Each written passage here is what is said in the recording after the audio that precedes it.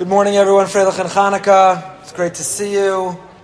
We're going to do something a little different than we usually do. We normally give an overview of the parsha, and if we're lucky, we have time to go into some specific psukim of the parsha.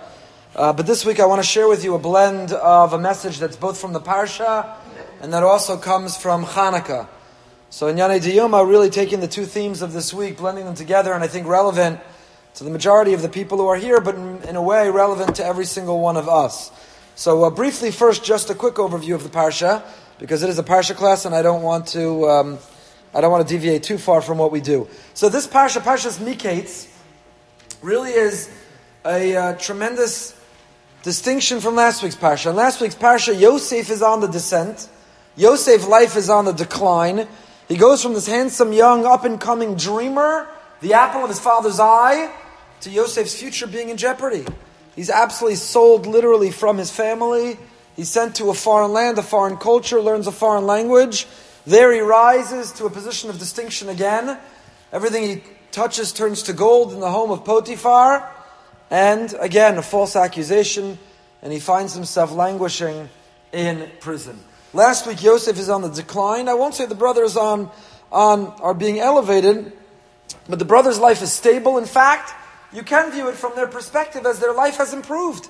They've gotten rid of this dreamer, this miserable brother who thinks he's all that, the brother who attracts all the attention of their father.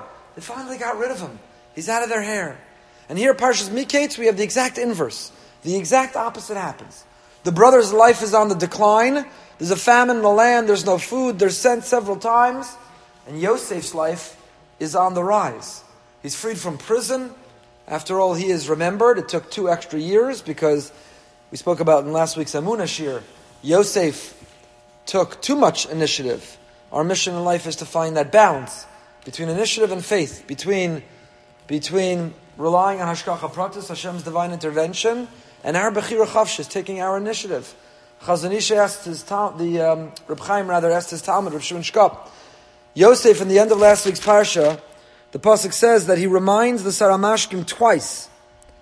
He tells him twice, please remember me, advocate for me. When you get out of here, please remind Paro twice, he tells him, his kartani. I can't find the pasuk, but twice it says that word, his kartani. Ki im zachartani itcha asher kitav lach, vasisani imadi chesed, v'his kartani el Paro. Twice he says, remember me. Because he said twice, remember me, Chazal tell us, he stayed 2 extra years in prison. So Reb Chaim said to Reb Shimon, said, tell me, and what if he said it once? How long would he be in prison? So, instinctively we would all answer, how long? 1 year. If by saying it twice he was in prison for 2 extra years, by saying it once he'd be in prison for 1 extra year. Reb Chaim said no. If he said it once, he wouldn't be in prison any longer. Because once you have to say, the opportunity, we all know the famous story, the person who's hanging off the cliff, and a helicopter comes, he says, no, Hashem's going to help me. We all know the story, right? And then Hashem, he falls and he plummets to his death, and he gets upstairs and he says, God, I have faith in you, where were you? He says, where was I? He sent a helicopter and a fire truck, and what do you mean, where was I? So when the Saramashkim is being released, it's only appropriate for Yosef to say to him, listen, when you get out, and you have Paro's ear, just mention me, remind him of me, remember what I did for you. Taking initiative, that's necessary. If we're unbalanced, too extreme in faith, and no initiative on our part, it's not what the Torah wants. You got to go to a doctor, you got to try to earn a living. We have to make an effort, we have to take initiative. On the other hand, he didn't have to remind him twice. To say it twice was a lack of faith. He did his initiative. That's what they say when the lottery, when the Mega Millions is, we don't play unless it's $1 billion. I can't live off 100 million. $1 billion, fine. After taxes and a lump sum payout, anything less than $1 billion, it's not worth playing. So how many tickets should you buy? So buy 1 ticket. Why? Because you got to be in it to win it. You can't sit back and say, I want to win the lottery, and you bought 0 tickets. You cannot win if you haven't bought a ticket. That's just the rule of the game. You can't win without buying a ticket. On the other hand, statistically, you don't improve your chances at all by buying 2 tickets. Nebuch, you stand in line behind some people who don't have the money to even afford the 1 ticket, they buy 10 tickets, 20 tickets, 50 tickets. They think I have 50 times more of a chance of winning. But 50 times .0000 whatever is still negligible nothing. So you haven't really increased your chances. So initiative you have to take by buying one ticket. But if you believe in Hashem, if He wants you to win, you'll win it with one ticket. You don't need more than one ticket to win. So when he said you buy 2 tickets, it's a lack of faith in Hashem. Yosef bought 2 tickets to get out. He said to the Sar Mashkim twice, remember me. So that's why 2 extra years. Had he said it once, he wouldn't have spent any more time in jail. Sar Mashkim remembers him, and he gets out when Paro has these dreams. It's instructive, by the way, that Paro has 2 dreams. What happened in between his first dream and his second dream? If you had one dream and you woke up startled, in order to have a second dream, what do you have to do? You have to go back to sleep. Paro wasn't startled enough to be awake. He had no problem falling back to sleep, which is very instructive in its own right. Nobody can solve except Yosef, who drops Hashem's name constantly, Shem Shamayim Shagru B'fiv, so much so that Paro is so impressed. He says, have you ever seen someone who has such a Ruach Elokim? Look at the divine spirit in this person. And we know he rises to the viceroy of Egypt, and the brothers come down, and Yosef orchestrates this plot. And first they have to leave one brother, and then they have to leave Binyamin, and he plants the goblet in Binyamin's backpack, and that's how our parsha ends. See, I am capable of doing a very short overview. That is how the parsha. You're wondering if I can, then why can't I do it every week? That is how the parsha ends, with this false accusation to Binyamin, all orchestrated by Yosef, and Yehuda is about to speak up on the brother on Binyamin's behalf. And the overarching question of this entire parsha, you cannot read this parsha, frankly, you can't read Vayeshev through the end of Vayechi without wanting to understand what is going on here. Yosef has been away from his father for 20 years, his brothers. Why not reveal himself right away? Why not reunite? Why not reconcile? Why not send a telegram to his father? And there are many, many different interpretations. The Ramban says throughout our parsha that Yosef believed that his dreams, he was so invested in his dreams, he didn't think that they were just the whims of a young man. He didn't just think Freudian, they represented his innermost thoughts or struggles or anxieties or temptations. For the Ramban, Yosef understood his dreams as a form of prophecy. And that he had a mandate and responsibility, he had a mission to orchestrate and choreograph life until it is the fulfillment of those dreams. And until all of them, the other sheaves are bowing down to his, the dreams cannot be fulfilled. And including his father in his dream is deferring to him. So as much as it pains Yosef, he desperately wants to reveal himself, says the Ramban. He is eager to reconcile with his father. But he holds out and he shows the self-restraint. Why? Only because he's trying to fulfill the prophecy of his dreams. The Akedas Yitzchak disagrees. Akedas Yitzchak says, dreams, divrei chalomos lamalam v'lomoridim, divrei chalomos, dreams are insignificant. Don't read too much into dreams. Dreams are foolishness and silliness. Dreams just represent, what you ate for lunch that's still sitting in your stomach. They represent what you watched before you went to bed. They represent your fear, your anxiety, your worry. But dreams don't have truth. Dreams don't contain a level of prophecy. Dreams are silliness. This had nothing to do with dreams whatsoever. So what did it have to do with? Why is he restraining himself? Why isn't he revealing himself? I think we shared last week, Rav Yoel Ben Nun says, Yosef thinks his father's in on the plot. After all, what enabled him to be alone with the brothers such that the brothers who were lo yechlul dabro l'shalom, brothers who couldn't even say hello, couldn't talk to him, now had him all alone in the middle of a field? Who orchestrated that? Who put that process in motion? It was none other than his father, Yaakov, who said, could you go out and find your brothers? So, of course, from Yosef's perspective, without the benefit that we have of reading the whole Chumash, of seeing all the scenes unfold in parallel, Yosef doesn't have that luxury. He's sitting in Egypt. All he knows is, Abba said, go check on your brothers. He checks on his brothers. Next thing you know, he's sold into slavery. Attempted murder, snakes and scorpions, sold into slavery. He thinks all along his father. So when Rav Yoel Ben Nun's reading of our Parsha, when is it that Yosef is ready to reveal himself? What precipitates Yosef to reveal himself? Only when Yehuda says what? You can't do this to our father. He's already dying. He's lost one son. He's dying. He's empty inside. He's dying. He's inconsolable. Our father's inconsolable from the loss of one son. You cannot do this to him. Yosef says, what? 1 second. Back up. What was that? Your father's what? He didn't have to do with that? You mean he didn't know? That's when Yosef's ready to reveal. That's Rav Yoel Ben Nun. There are many, many readings and interpretations of how to understand entirely our Parsha, but not for now. Take your hand out. Now we're going to deviate what we normally do. Instead of looking at specific psukim, we're going to look at a specific topic. And this is a topic which is very much in our parsha and relevant to Hanukkah. And as I said, please God, it's relevant to all of us. And it is the notion of Jewish grandparenting. What does it mean to be a Jewish grandparent? And a Jewish grandparent is very distinct, is very different. To be a Jewish grandparent is not just to be a grandparent in the secular sense. And to be a grandparent is not just about genetically being a grandparent. It means, what does it mean to be committed to continuity? What is our responsibility to continuity? For those who are not in the position of having children or not yet having grandchildren, but we all have access to the Jewish future through our neighbors' children, our nieces and nephews. So the message, the theme, is broader and resonates more broadly. So we begin source number 1. I'm fast forwarding to Parshas Vayechi. And there in Parshas Vayechi, Yaakov anticipates it's the end of his life, and he calls his grandsons close, and he says, I want you to swear. Yaakov says, do me a favor, do not bury me here in the exile. Don't bury me here. I think it's instructive for Jews. It's a skula for longevity, for arichas yamim, but my wife and I already have plots in Eretz Yisrael. I believe that the one place that we can know that our great-great-great-great-great-great-grandchildren will visit, as secure as we think in South Florida or elsewhere, is Eretz Yisrael. And that's Yaakov's sentiment. Don't leave me here. Don't leave me here.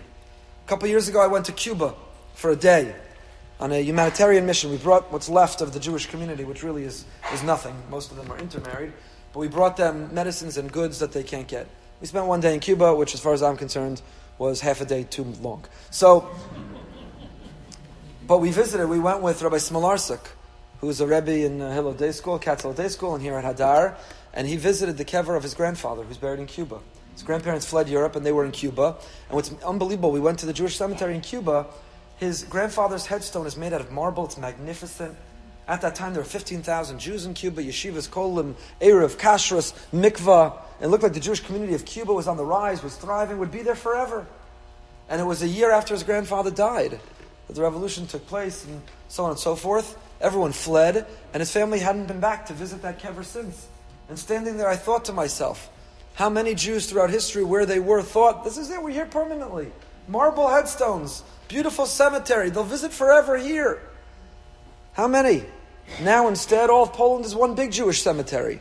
And the cemeteries that were there for centuries, many have been turned over.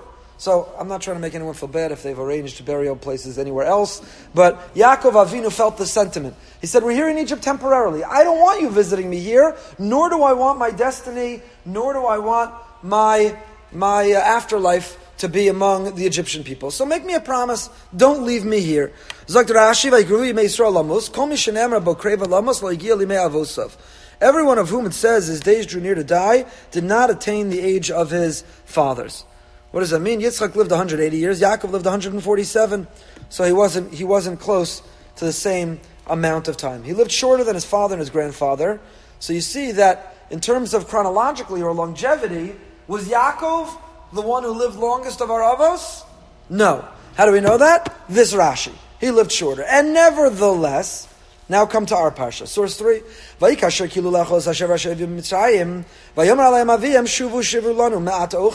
They'd eaten up all of the rations they had brought back from Egypt. There's a famine in Israel, and Yaakov sends them, and he says the Egyptian economy is doing pretty well. Cross the border and come back with some food. But they ate it all up. So he said, I want you to go again, I want you to get more.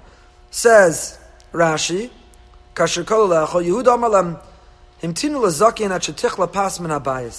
wait for the old man.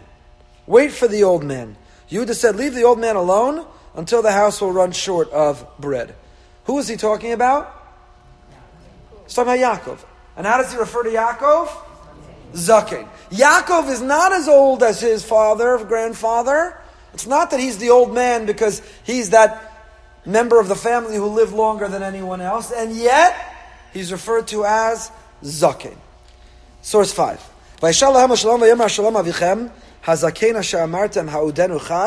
He greeted them and he said, how is your father of whom you spoke? Is he still in good health? When is this parsha? Next week. So we went to Vayechi, to Miketz, to Vayigash. You're getting dizzy here. So Yosef reveals himself to his brothers and he says, you said your father is alive. How, that father, Is he still? How does he refer to him? As Zaken. So we have Yehuda calls him a Zaken. Yosef calls him a Zaken. The Rambam calls him a Zaken. Source number 6 tells us the story of Kriya Shema. Hakori Kriya Shema kshugomer pasuk rishon omer balachash baruch kol malchus al yolam va'ed. We all know, with the exception of Yom Kippur, we say Shema out loud, and when we follow it up with the words Baruch Shem, that we say quietly. And why do we read it thus? Why are we saying that second pasuk quietly? In the moment that Yaakov gathered his progeny, when he anticipated his death, he tries to inspire them and arouse them to follow the path of his father and his grandfather. And he asked them,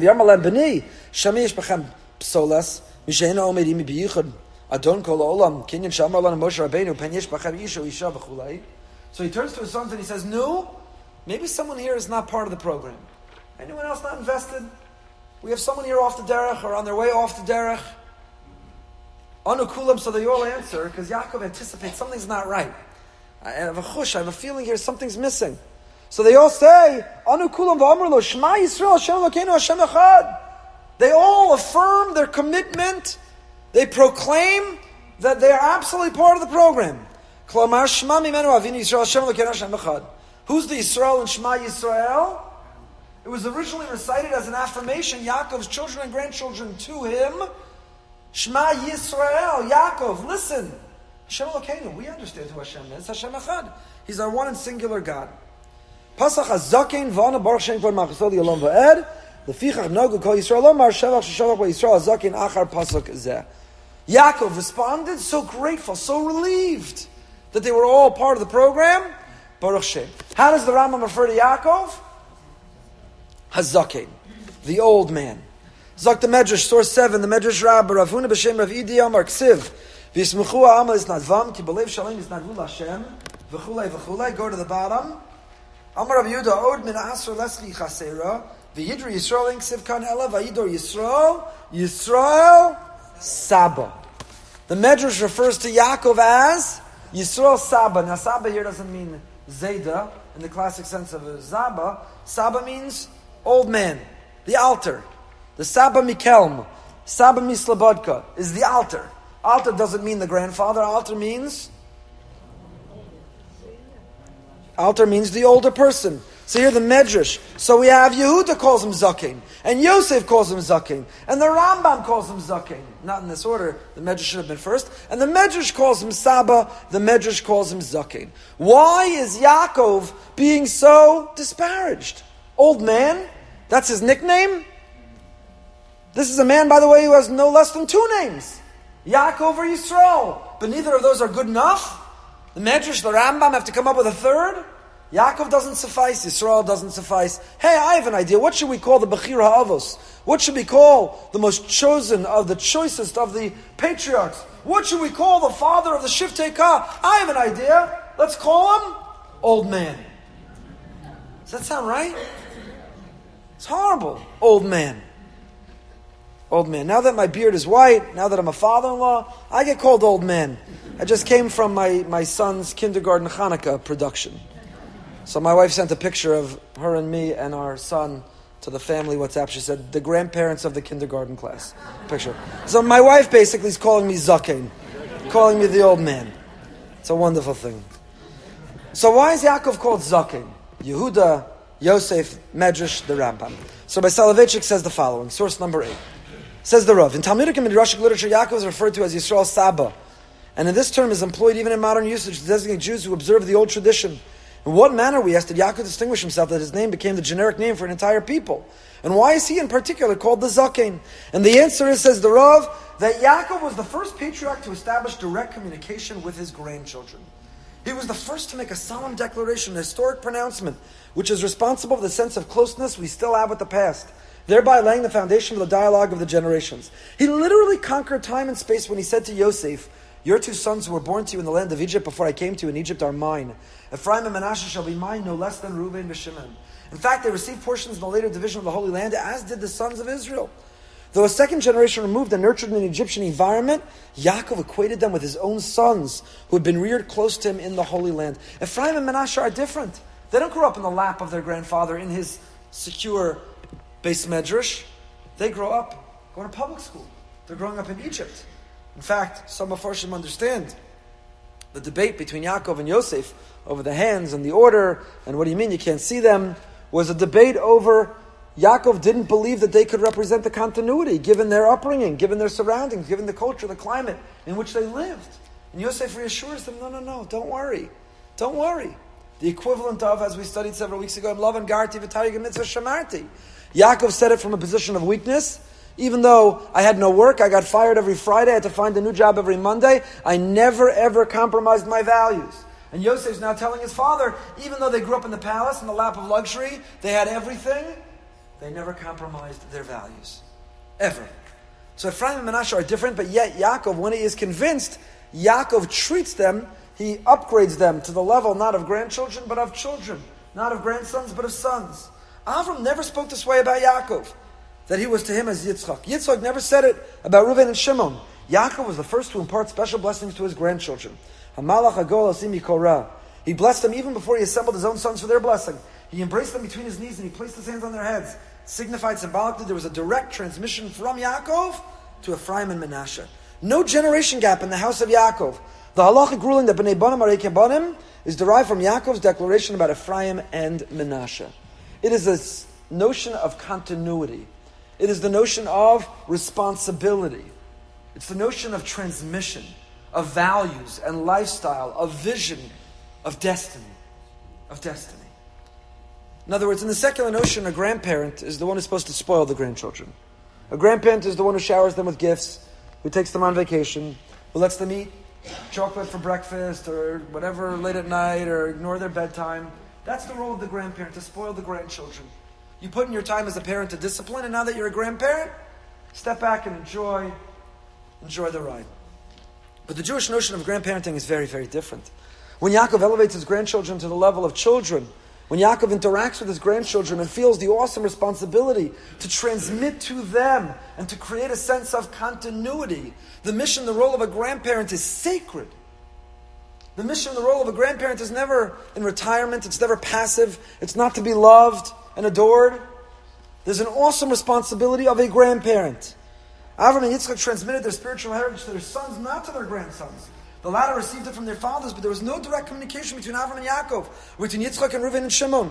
The influence of the grandfathers on their grandchildren was indirect. Yaakov, however, related directly to his grandchildren. He did not need an intermediary or an interpreter. He was a direct dialogue. He leapt over the gulf of generations and transmitted the great Masorah of Avram directly to Ephraim and Manasseh. Despite the discrepancy of years, the Zaken, the carrier of the old tradition, succeeded. How appropriate that our people is called Yisrael or Yaakov. It was he who created the Jewish community, which ensures continuity.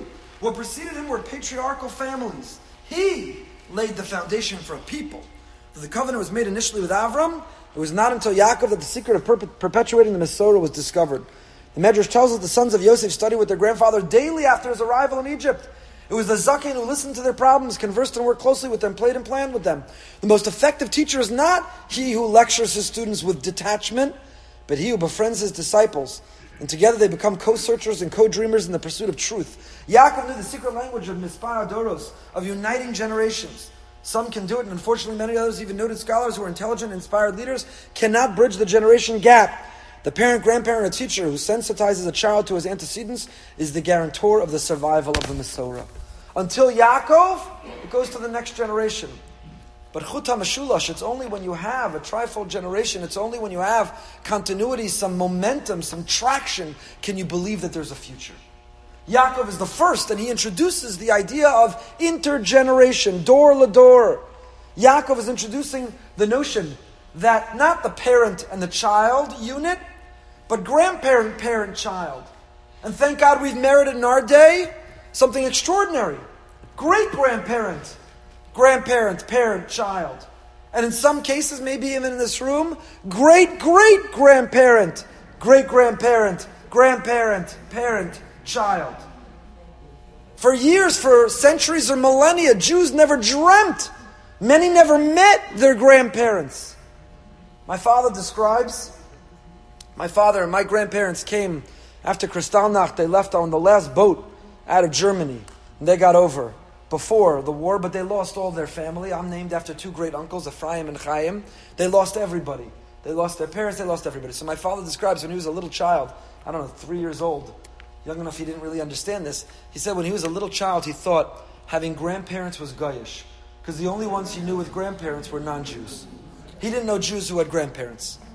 If you lived in a community of survivors, or even those who came before, but the grandparents didn't make it, he said he didn't know any Jews who had grandparents.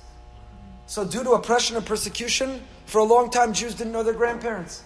And due to health, or not the longevity of life, but life is too short, people didn't know their grandparents. We are living in miraculous times. People know, not only my daughter who just got married a few weeks ago, there were 4 great-grandmothers. Kenai Nahara, Bli Ayanara, Poo Poo Poo Poo. I don't even believe in that, but Poo Poo Poo Poo.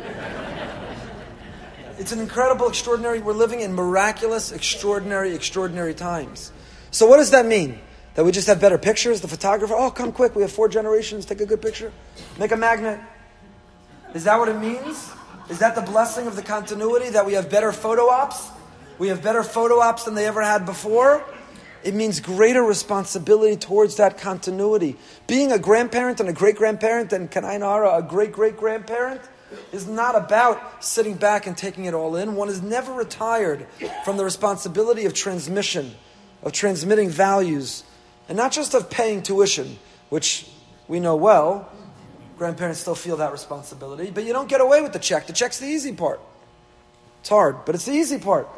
The harder part is not just to spoil, but is to inspire, is to model, is to transmit, is to create this Masorah community, is to be relevant, The Rav continues, contemporary man is so proud of his technological achievements, he has contempt for the past. His pride in progress makes him reject introspection. The man in the street has little relationship with and consciousness of continuity, interdependency between glorious periods of antiquity and the emerging present. Even medieval and modern history, from which not many years separate us, appears mythical, romantic, and elusive. In other words, if you're a child, your grandparent is a dinosaur. They can't figure out how to turn the phone on. And you, with your phone, you're printing 3D kidneys. I don't know. So the grandchild says, what do I have to do with my grandparent? They're cute. I stroke them on the cheek. They're cute. I visit them. But I have nothing to do with them. They're irrelevant. I can't relate to them.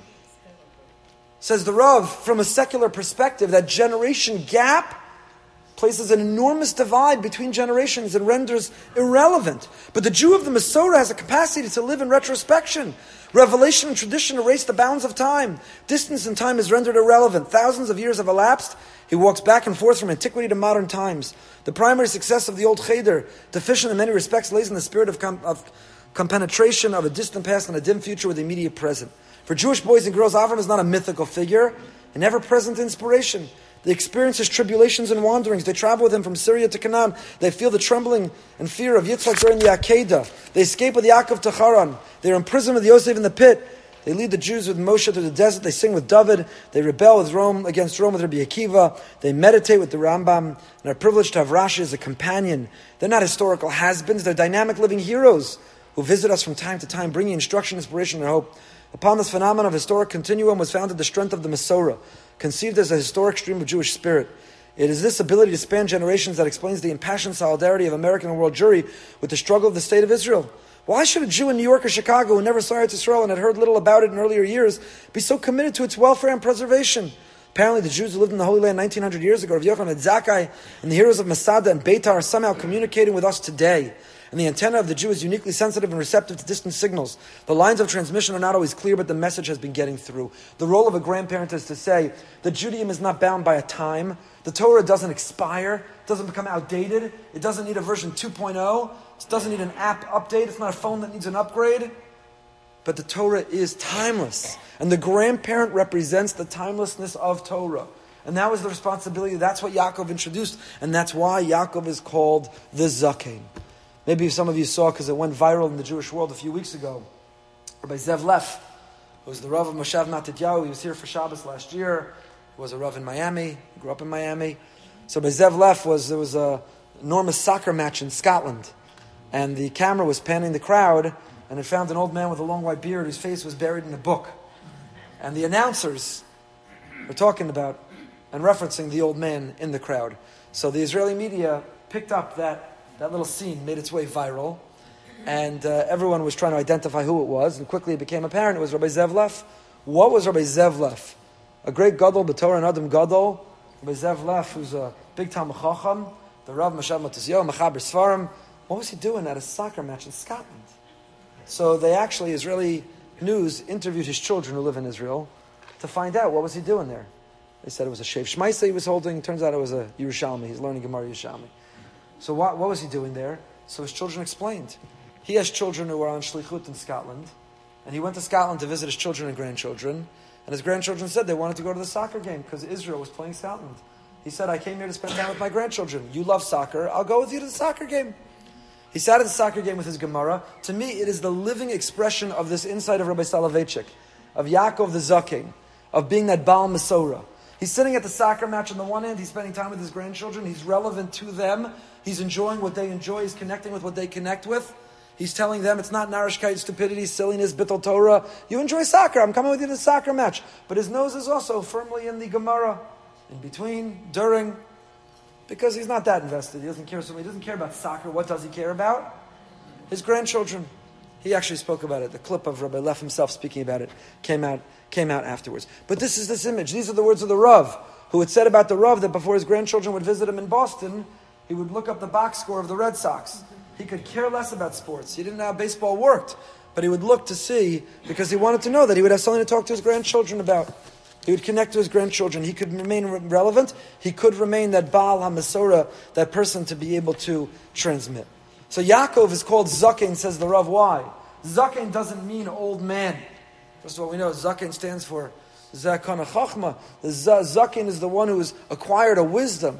Zaken here, the Saba, is the grandparent. It means he is the grandparent biologically, but the grandparent also symbolically from the sense of the Baal HaMasorah, the one responsible for the transmission. There is no generation gap. He gives the bracha first to his grandchildren, then his children. Grandparents are the carriers, they are the ambassadors, they are the transmitters of the Masorah. You can retire from your profession. You can find all kinds of interesting hobbies. But when you're spending time with your grandchildren, it's not lacking intentionality and mindfulness. It's not just to get on the floor and enjoy or to spoil them on a cruise. It is with an awesome responsibility to play not just a role, but arguably the most significant role. To be the transmitters of that Masorah, to be the role models of that Masorah. And to do so, one has to remain relevant and contemporary and be able to connect. Hamalach HaGoel, this is the bracha. Rashi says, Yivarach Esa Na'orim. Menashe and Ephraim are getting that bracha first before anyone else. Source 11, page 8.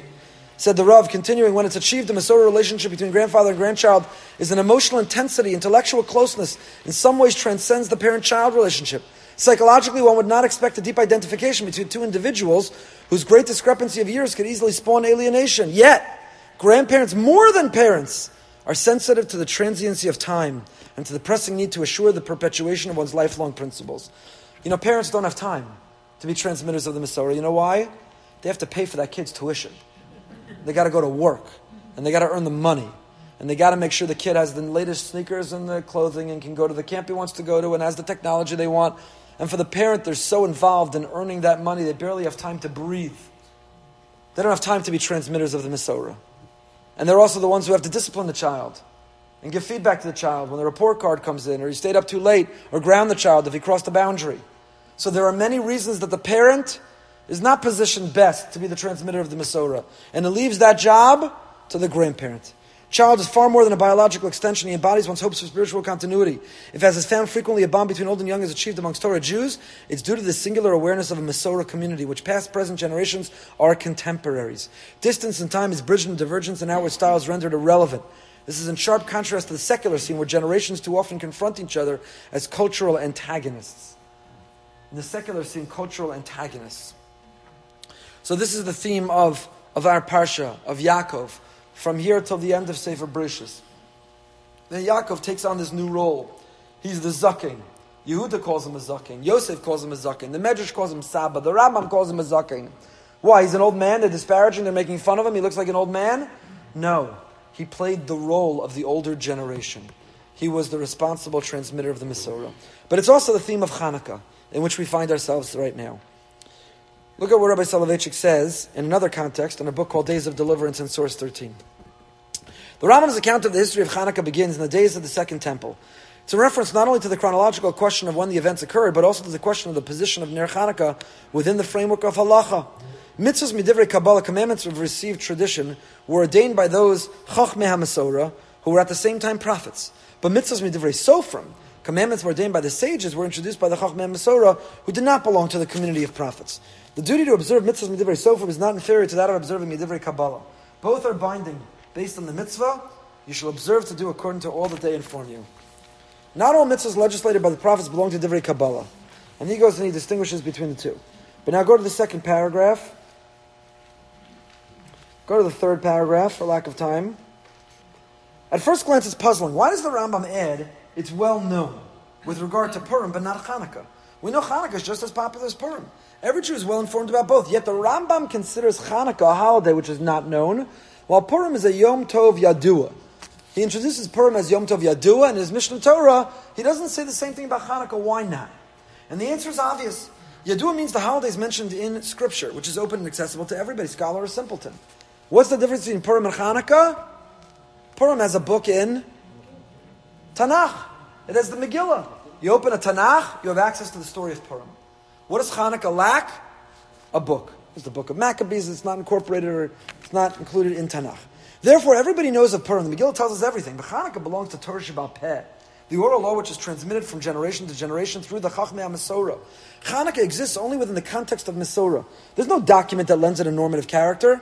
God's words recorded in the written Torah authoritatively generates the duty to observe Shabbos, Pesach, Sukkot, but the obligation to light Hanukkah candles to say Hallel derives not from a written text, but only from the Masorah. What obligates me to perform these actions is the fact that previous generations acted in the same manner. The oral tradition represents not only the continuity of study, but of action. Masorah precipitates the obligation to observe mitzvahs. Thus we understand the role of Haroeh, the person who simply sees the candles burning. I was that person. My nephew's bar mitzvah was in Eretz Yisrael, was in Israel this past Shabbos, and I left Sunday night to come back to America. So I had a problem. Sunday night was the first night of Hanukkah. We spoke about this in the afternoon kolo yesterday. We spoke about the Hadlaka Osa Mitzvah or Hanacha Osa Mitzvah. So what do? I was going to be flying the first night. What's the halacha? Where do I light? What do I do? So it was easy for me. My wife was home. So the mitzvah is ner ishu beso. The mitzvah is really on the home, not the person. As long as my home had a lit candle, I was yotzei. My wife lit candles at home, and I was yotzei. I even had the benefit of being overlapping in the same halachic time zone at one point.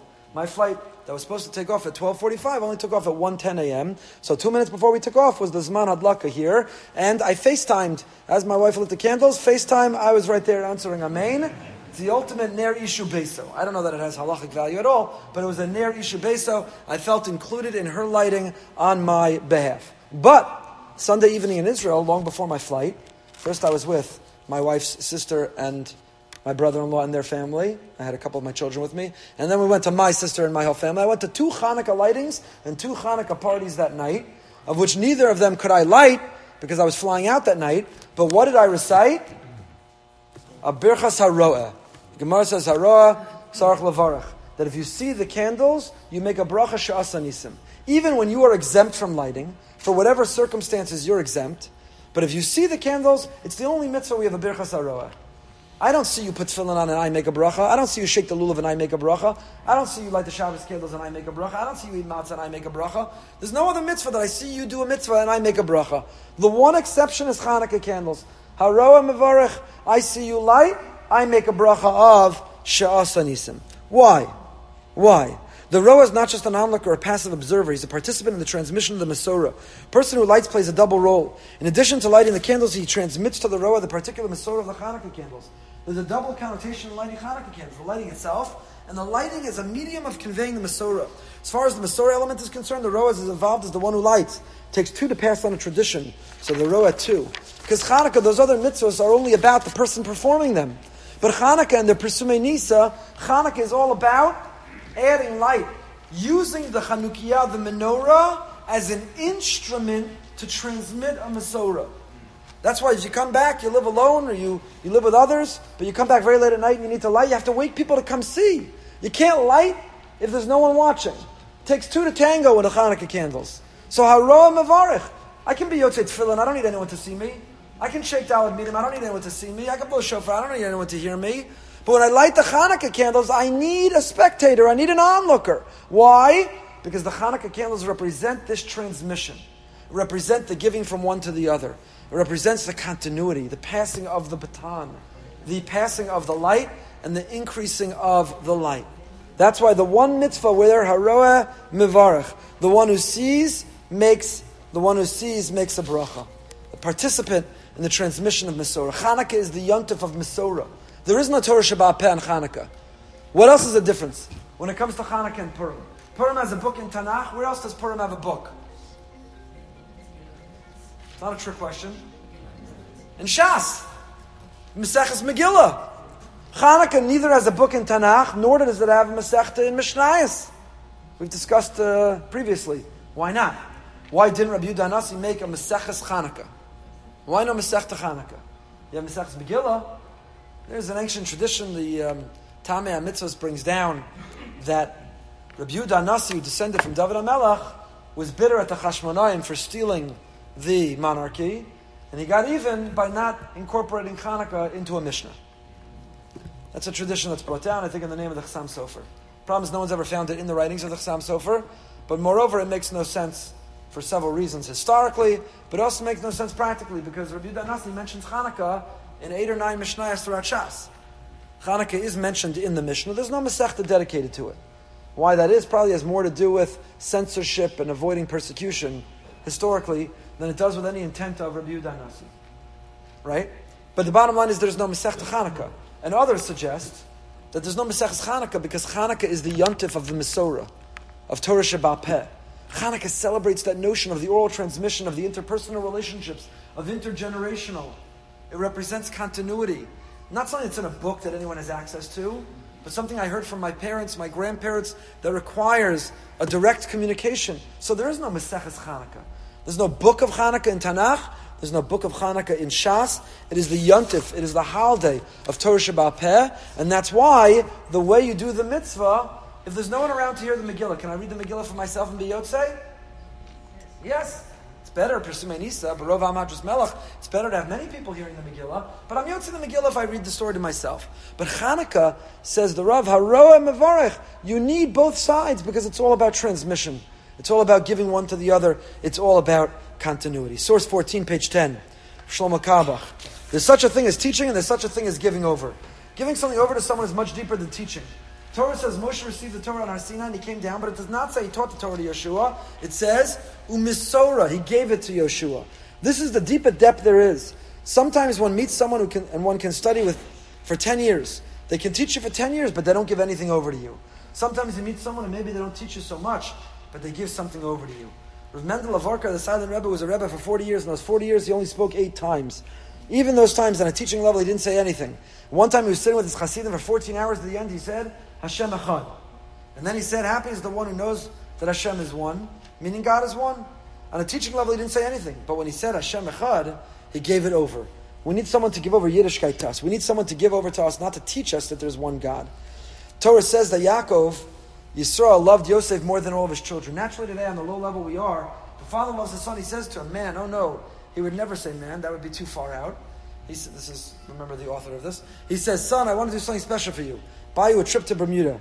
But what does it mean Yaakov loved Yosef more? Listen to what Rashi says. All the things which Yaakov learned at the Yeshiva Shem Be'ever, he gave over to Yosef. He taught all his children the same information, but to Yosef, he gave it over. Beis Yankov, the Ishbitzer, says the most unbelievable thing. Sometimes the holy prophets knew everything clearly, and sometimes they knew everything, but it wasn't clear. The Medrash says Yaakov loved Yosef more than all of his children. It also says Hashem says to Yisrael, I love you. This is my humble explanation. What did Yaakov give over to Yosef? He gave over to him that he should know that Hashem says, I love you. Knowing that God loves you is something you cannot get via teaching. It has to be given over to you. So the thing is like this. Yaakov didn't have a clear prophecy because he was not to know that Yosef was to be a slave.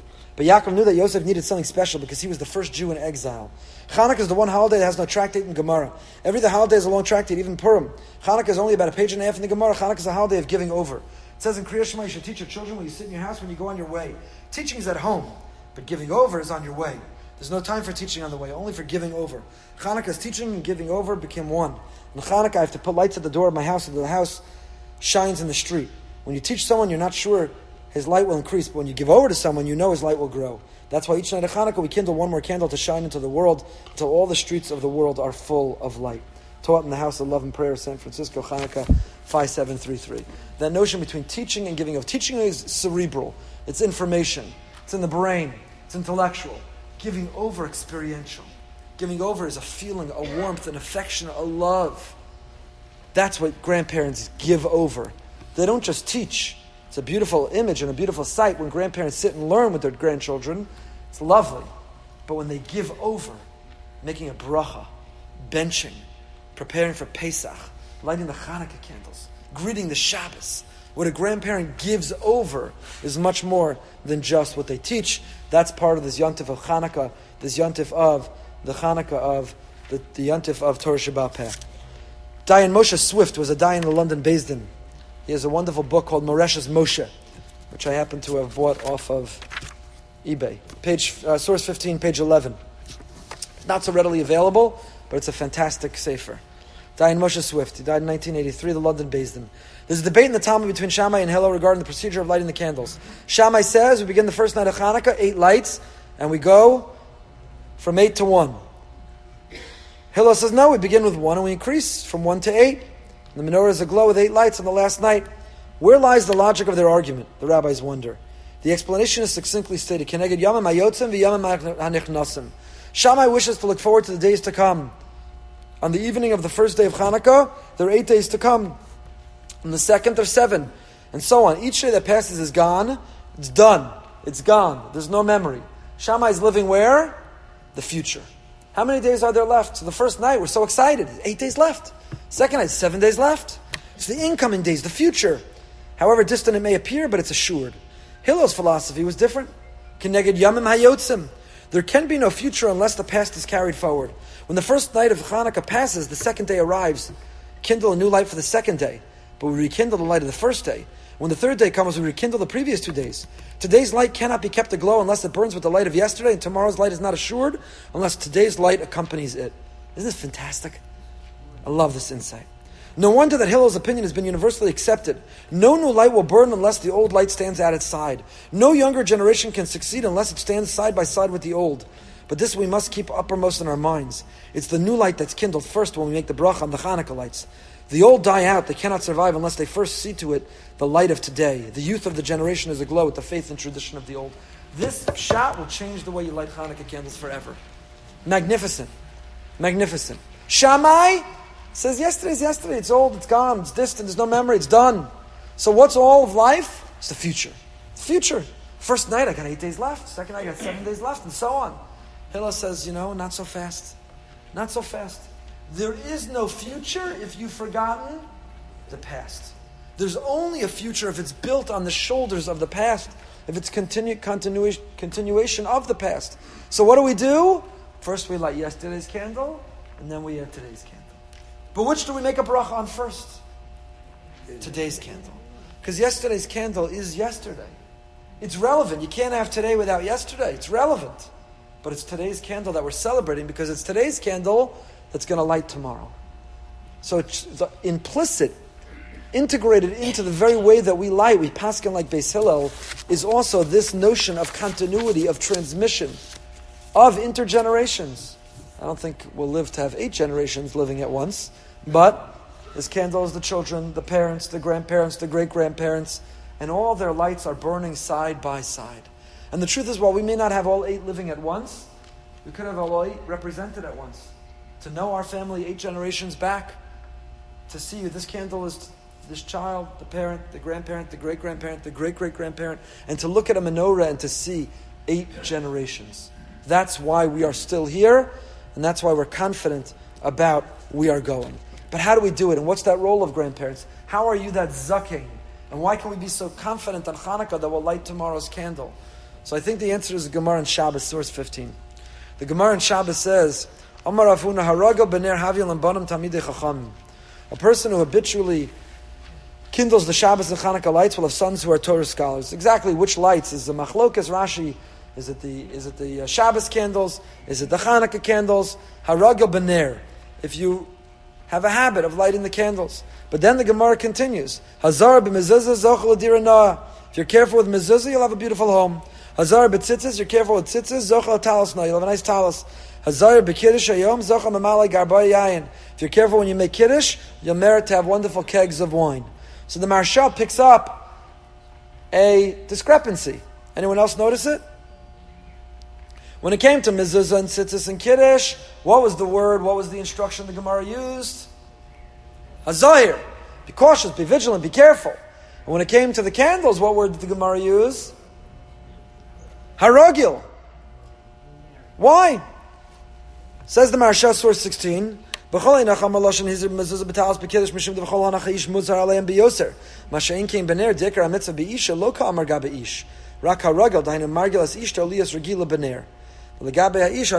and so on. So Mashab raises the question. He gives his own answer. He says Azayir is talking about the mitzvahs incumbent on men, but the lights, the Shabbos candles, are incumbent on the woman. So our ragil is that the man should accustom himself to be vigilant that his wife light the candles. So the Maharsha asks the question, he gives his own answer. But the Shem Shmuel, the Sachat Shavar, gives a different answer. Source 17. Says the Sachat Shavar Rebbe, the Shem Shmuel. He quotes the Maharsha's question, and then he says, 2, 4, 5 lines down, Yeshlama shalachor tzarech lavin deloshin haragel mashma she'asa mitoch hergel. V'areosa mitoch hahergel, harezem meguna. Haragel means habit. Habit is negative. Habit, rote, somebody who just does something, is a davar maguna. You're on autopilot. You're a robot. You're not mindful. You're not conscious. You're not conscientious. Haragil means you're on autopilot. You formed a habit. You're just going with the motion. As the pasuk says, mitzvah anasha milamuda. You've just trained your body to go through the motions. So you close the siddur. You take the 3 steps back at the end of Shemona Esrei. You have no idea. You don't remember saying one word. Now we have videotape. Security cameras will show that you said every word. But you don't remember saying one word. Because it's mitzvah anashim milimuda. We have a habit. A person forms a habit. When I moved houses, I remember it was a week after I had moved from Captiva to Thornhill Green, and I was driving home from somewhere. The next thing I know, I found myself in the driveway of the Captiva house. I left, and then I went to my new house. Why? How'd that happen? I didn't know I moved. My foot on the pedal and my hands on the steering wheel were haragil, hergel. They were accustomed, rote, mitzvahs anashim limudah. Chaperish in near a minyan ayivanim, koka vanasam aisla tumah. Timu kol hashmanim shebeichel v'timu es benos Yisrael. The Yevanim's whole goal was to contaminate, to impurify. How did they accomplish that? Kishagavra malchus beis chashmonai v'nitzcham min islavu nafshos Yisrael biyos lahamshich achar Hashem yisbarach kisrafe ish. V'los ema shenirtza inyanam lamala ba neis b'neir shvinyan haner shal heves ola me'alen nimshechas lamala Hashem nimshach achar apsila v'ola b'lav ish ochla b'chorega v'rega b'chayis chadasha. What is a fire? The flame looks like it's continuing. The flame looks like it's constant. But there's new oil being drawn into the wick every moment. It's being re-energized by a sense of newness and freshness at every moment. So externally, it looks exactly the same. The flame looks permanent. It looks like it's continuing. But underneath the surface, there's new oil, there's new fuel that's driving that flame at every moment. And says the Shem Shmuel, the Sachat Shavar, that's our mission. The davening on the outside looks the same, the Shabbos on the outside is the same, the mitzvahs are on the outside are the same. But the hischadshus, the fuel, the newness, the freshness on the inside. It's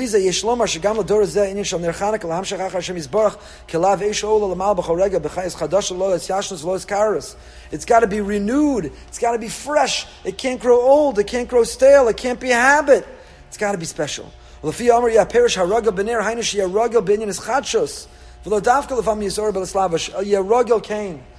haragel b'ner? The only thing that you should have a habit of is never having a habit of anything. That's the Shem Yishmuel's pshat. Haragel b'ner. Be ragil in ner. Ner is the symbol of nothing being rote, nothing being habit, everything being fresh and fueled anew. So the candle, the flame, is the symbol of newness, freshness. Haragil Bener means the only thing that you should do by rote is that you never do anything by rote. The only habit you should have is that you never do anything by habit. It's fantastic, no? That's the Shem Yishmuel's pshat in Haragil Bener. If we want grandchildren who are on fire, what's the answer? We have to be on fire. If we want grandchildren who are inspired and passionate and represent the future, the brightness, the illumination, the continuity of our people, then we have to be on fire. And we have to illuminate. To be a transmitter of the Masorah is to not just give information, it's to give over. It's to give over an experience. It's to give over excitement and passion and enthusiasm and joy. The geschmack of being a Yid. That is timeless. That has no time gap. That has no generation gap. That's our responsibility. We'll end here, but the rest of the sources speak to the halachic responsibilities. The Gemara in Kedushin talks about the obligation of grandparents to teach Torah to grandchildren. The Marshal, the Shulchan Aruch, Harav, on the next page say, you may not like this part, but that grandparents have an obligation to pay tuition if the children can't afford. It's a halachic obligation of it's actually only the paternal grandparents have a halachic obligation to pay the tuition of the grandchildren if the parents can't afford. Just wait till the schools get a hold of that psak and start sending you the invoices and billing you. But in the other direction, grandchildren have a responsibility towards grandparents. The Ramah gives two opinions about whether grandchildren are obligated to honor grandparents. The mitzvah of kibbud av v'em. Does kibbud av v'em apply to grandparents? And Rav Sternbach paskins, yes, through the parents. Rav Sternbach has a psak, has a tshuva siman resh ayin zayin at the end. So we saw that both our parsha, Yaakov, Yisrael, Zaken, Saba, and the holiday of Hanukkah have in common. This is the period of the year in the darkness of the deep winter, the frigid cold of the deep winter. This is the time of the year that we renew and we create a fresh spark. And we remind ourselves of our responsibility, whether we are literally grandparents or figuratively we're all grandparents, when it comes to the responsibility of the transmission of our sacred Torah Sheba'al Peh. Have a great week and a Freilich and Chanukah.